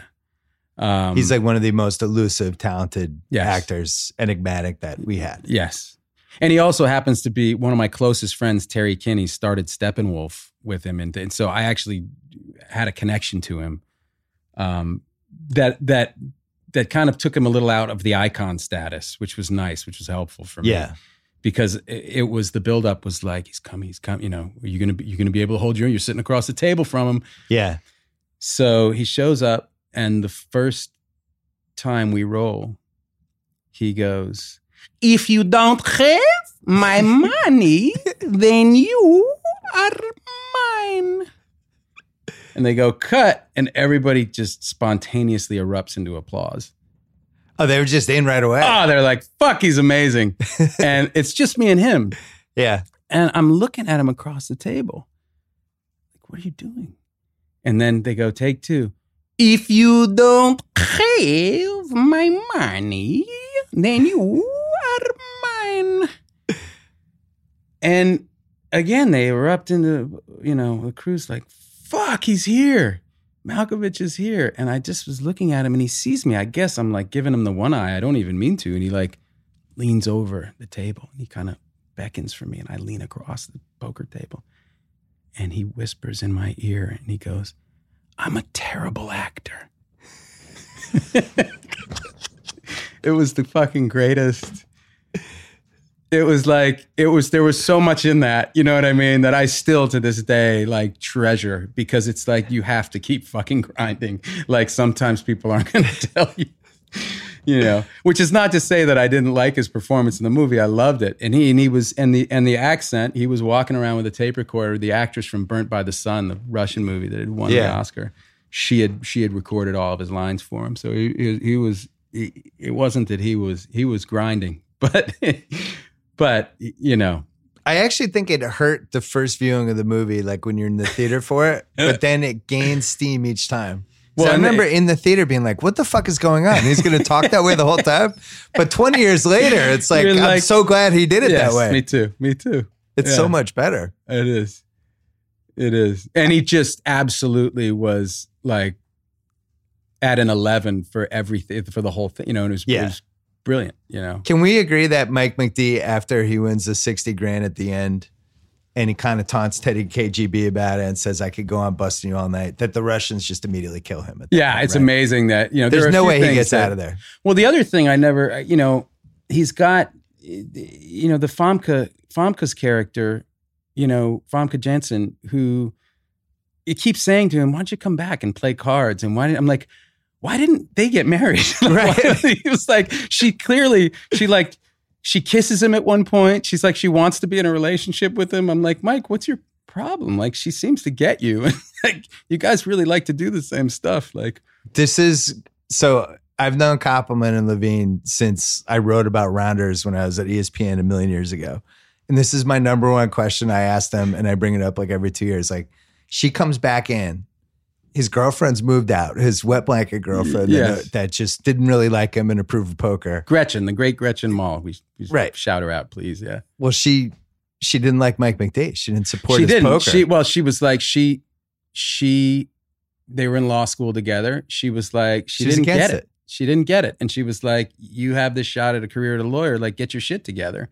You know, she was way more traditional. And he was like, I can't do that. Well, we didn't need her in the movie. What we needed was Famke comes in. You have no furniture left. You're watching like Johnny Chan, some old poker thing. And she comes in and is like, oh, the 1989 World Series of Poker. Right. Watch the discipline. And then she wants to have sex with him and he turns her down. Yeah, I didn't. And it's one of the biggest mistakes in movie history. Yeah. They know it though. They admit it. Fight you on that one. I didn't get that at all. It's also, it's not even just, she totally gets the guy. You know what I mean? Like, the most important thing in his life is the most important thing in her life. Like, how could they have, like, how did that relationship go off the rails? Because it's like, they kind of, I think they suggest that there was a relationship before for them, right? So it's like, well, what happened? Maybe that's part of Rounders too. Well, they should be married. Definitely. But now the Russians are involved. Right. And the Russians, in 98, the Russians, it was like post-Cold War. Not quite as dangerous as they were in the 80s with the Ivan Drago era. And now it's back. They're dangerous again. Right. I wonder how dangerous Teddy KGB is. He's dead. I think they killed him after he lost the 60K. We got to bring back Malkovich. Make this happen. You're a powerful man. Dude, believe me. Look, I can't. There's so many movies that I can't get made. It's incredible. What are you talking about? I'm telling you, dude. You made 5 Bourne movies. I know. Those are the easier ones to get made nowadays. Those bigger ones, oddly enough, are actually easier to get off the ground a lot of the time than the. You couldn't stop Fever Pitch though. I know. Well, come on. I love Pete and Bobby. I never saw Fever Pitch, to be fair, but no, we need the right Red Sox fan. The right Red Sox movie has not happened. Well, they also had their whole. They had to rewrite. I remember the ending because we won in 2004. It did kill the movie. So it didn't kill us, but it killed the movie. It certainly didn't kill us. I was saying to somebody recently the fact that the Red Sox can go in a swoon with the Yankees nipping at their heels all of a sudden. Used to be the worst thing that could happen to me and would ruin my summer. And now it bounces off me and I'm not scared at all. And it's the biggest thing that's changed in my life. That's not having that fear. People who aren't from Boston I don't think could appreciate the level to which that is true. And that something so deeply and psychically or kind of existentially important changed for us in 2004. Like in a deep, deep, deep way. Everything changed. Like it was like living in a house in a terrible neighborhood and being afraid you're going to be robbed every night. And then all of a sudden you got the best security system ever and you had like 4 armed guards outside. And it's like, all right, I'm going to go. Or you just walked out the next day and the neighborhood was really nice. You're like, what happened? Man, this place is fine. I love this place. My God. Yeah, it really, it doesn't get me the way it used to. It just was, it was responsible for like an underlying kind of baseline of anger, I think, in like everybody from the greater Boston area. I remember walking up onto Boylston Street and watching the duck boats go by and just by myself and just crying. I mean, really, I was it's funny, like 34 years old. In Goodwill Hunting, it immortalizes the fist comber, which was kind of like how we won the World Series as Red Sox fans, even though we actually didn't win the series. But people felt like we won the World Series because we won that game. That was as close as we were going to come. Yeah. Oh, God. And Aaron Boone was the year before. It's just a disaster. It's terrible. Matt Damon. Did we talk enough about Rounders? I feel. I didn't ask you about the climactic poker confrontation scene in Rounders because that's the last thing we can hit. Because in the beginning of the movie, you when he gets cleaned out, and I called it when I wrote about the movie, I called it the Mike McD face, which is that kind of all my money's gone, which is the same face. The reason I think you're able to pull it off, because it's a really good, memorable face, but it's the Buckner Schiraldi face. It's the we just lost the World Series in 13 pitches and face. And fucking Koppelman's like a Mets fan. Right. Yeah. So you're just able to tap into that, do it. They had that line about Buckner walking back into Shea, I remember in the voiceover, which I ended up doing, but it was a highly contested line. I was just like, I don't want to say it out loud. I don't want to say that out loud. And Brian said, but it's the perfect metaphor. Yeah. It really is. And I said, I understand why it's like, I understand why you wrote it, guys. It's very hard for me to say. What did you try to change it to? I didn't even suggest an alt. I just said, just give me a minute. Can I regroup? Yeah, it's like like getting punched in the stomach is how and how they referred to it, Brian and David, because Brian had been felted a couple of times, and he goes, it's think of it that way, because that's what it is. It's like a physical. It's like someone just uppercutted you to the stomach. It's actually the perfect analogy, and I don't know, even though that movie's 20 years old, I still think it's the right sports analogy. I don't know what else. No, I don't either. I don't. Nothing's really happened since that. It was probably worse than that. Where you have like Buckner Shea. I know exactly what that is. I know exactly how much pain immediately. Right. I think it still works. So then you have the game. Do you feel like you're good at faking being a poker player at this point, or do you actually feel like you're a poker player? No, I definitely didn't feel like a poker player. I felt like, unlike the golf movie, I had about 30 days to learn how to play poker too. Yeah. But luckily there wasn't a physical manifestation like a swing with which you could see, you know what I mean? I got to watch a lot of people play. And so I got to observe them play and see how little they do, because you obviously don't want to, you don't want to tip your hand, right? But it's a little attitude smack talk too, which is there was more back then. Yeah. Now guys are just in their sunglasses, get the AirPods headphones on and their hats over their faces, and it's like you might as well be playing online. But back then there was a lot more talking. And Brian got me into those games. Like, we had a technical advisor named Mike Selza who ran one of those clubs, I think, or knew people or whoever it was, but he got us in, and I got to sweat some of these players, and that's when they allow you to sit behind them and look at their hole cards and, and watch how they're playing the hand. And so it was that was all just based on kind of what I saw in those situations, but also the dynamic. Look, I'm a writer also, so I know there's got to be some drama. It can't be, the hat down and the sunglasses. It's the showdown with, your antagonist, and it's it's the duel at the end, right? In the middle of Main Street. And the Oreos. Right. And the Oreos, right. Which was, a little bit of a tell. Yeah. But the thing is, when I saw that movie and I didn't know that much about poker, I missed it. I didn't totally get it in the moment, It's so big, right? And shot in so close up, such close up. It as I remember, I haven't seen it in a long time, but it's almost kind of it almost hides behind how big we made it. In a sense, because it becomes about Malkovich, and it's just this kind of juicy close up, and then later you realize, oh, he's unscrewing the Oreo next to his ear. Like it's one of the biggest tells you could have. It's like the worst tell of all time. But the way Dahl shot it, I think, was really cinematic and beautiful, and kind of we got away with it. So Rounders 2, you're ready. You're ready for something. I've been. You can ask Koppelman, man. We've been talking about it. We just don't. I don't know if the Weinstein Company has the rights to it. I don't even know if the Weinstein Company exist anymore. It was in so I don't even know what happens. What happens to all the stuff they have the rights to? Yeah, they probably own all this IP that they'll probably try to sell off. So maybe by saying I want to do it, we're fucking us, because then they're going to try to rob a bank when they sell it, and or they're just grabbing what they can get. What's that?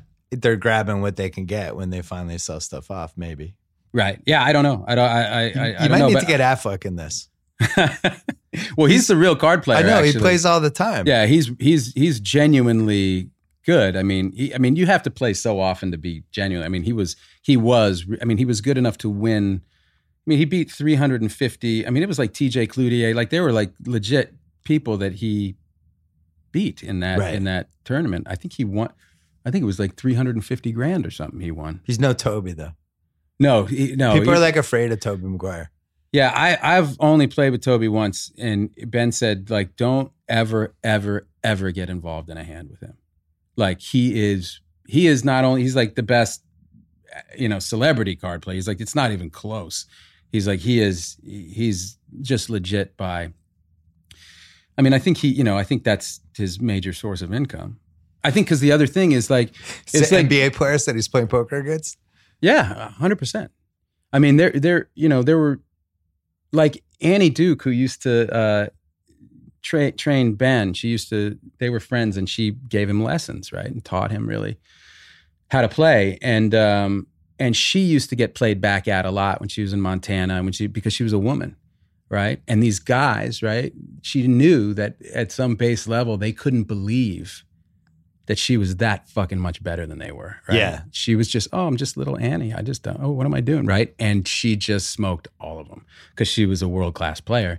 And so what she was really good at with Ben was teaching him how to use his kind of celebrity the same way in those games, right? You get in those games and people are like, it's fucking Ben Affleck. What does he know? Yeah. Right? It's a fucking actor.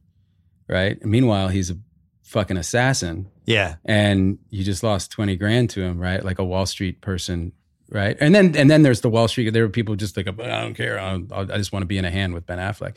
But so those cash games, I think got crazy. And I think Toby's like, by all accounts, I mean, by all accounts, he is like a world-class poker player. Maybe that's the plot for Rounders 2. That just Mike McDee's in a blood feud with Tobey Maguire, but it's the real Tobey Maguire. It's actually Tobey Maguire. I thought you were just going to suggest Toby plays Mike McDee, which would actually be good too. No, it's like a Being John Malkovich thing where he's actually in the movie as Tobey Maguire. Or when Julia Roberts was in Ocean's 12 as herself. Right. That could be good. I think we came up with it. Matt Damon, this is fun. Thank you. Thank you, guys. Appreciate it. All right. Thanks again to Matt Damon. Thanks to ZipRecruiter. Don't forget to go to ZipRecruiter.com/BS. Thanks to TheRinger.com. Check out all of our awesome NBA preview stuff that we have going. Season's starting soon. Check out the Ringer Podcast Network. Check out Casper Mattress, a sleep brand that continues to revolutionize its line of products to create an especially comfortable sleep experience. One night at a time, delivered right to your door in a small, how do they do that size box. Free shipping, returns in the U.S. and Canada, 100-night risk-free sleep on a trial. Remember, you spend 1/3 of your life sleeping. You should be comfortable. Check out Casper. Check out all their mattress models. They have 3 in particular that are great. $50 towards select mattresses by visiting Casper.com/BS using BS at checkout. Terms and conditions apply. And if you love Dazed and Confused, don't forget to check out the rewatchables. We did it. Me, Sean Fennessy, Chris Ryan. It is up right now on the Ringer Podcast Network. Back on probably Friday morning with the 3rd BS podcast of the week. Until then.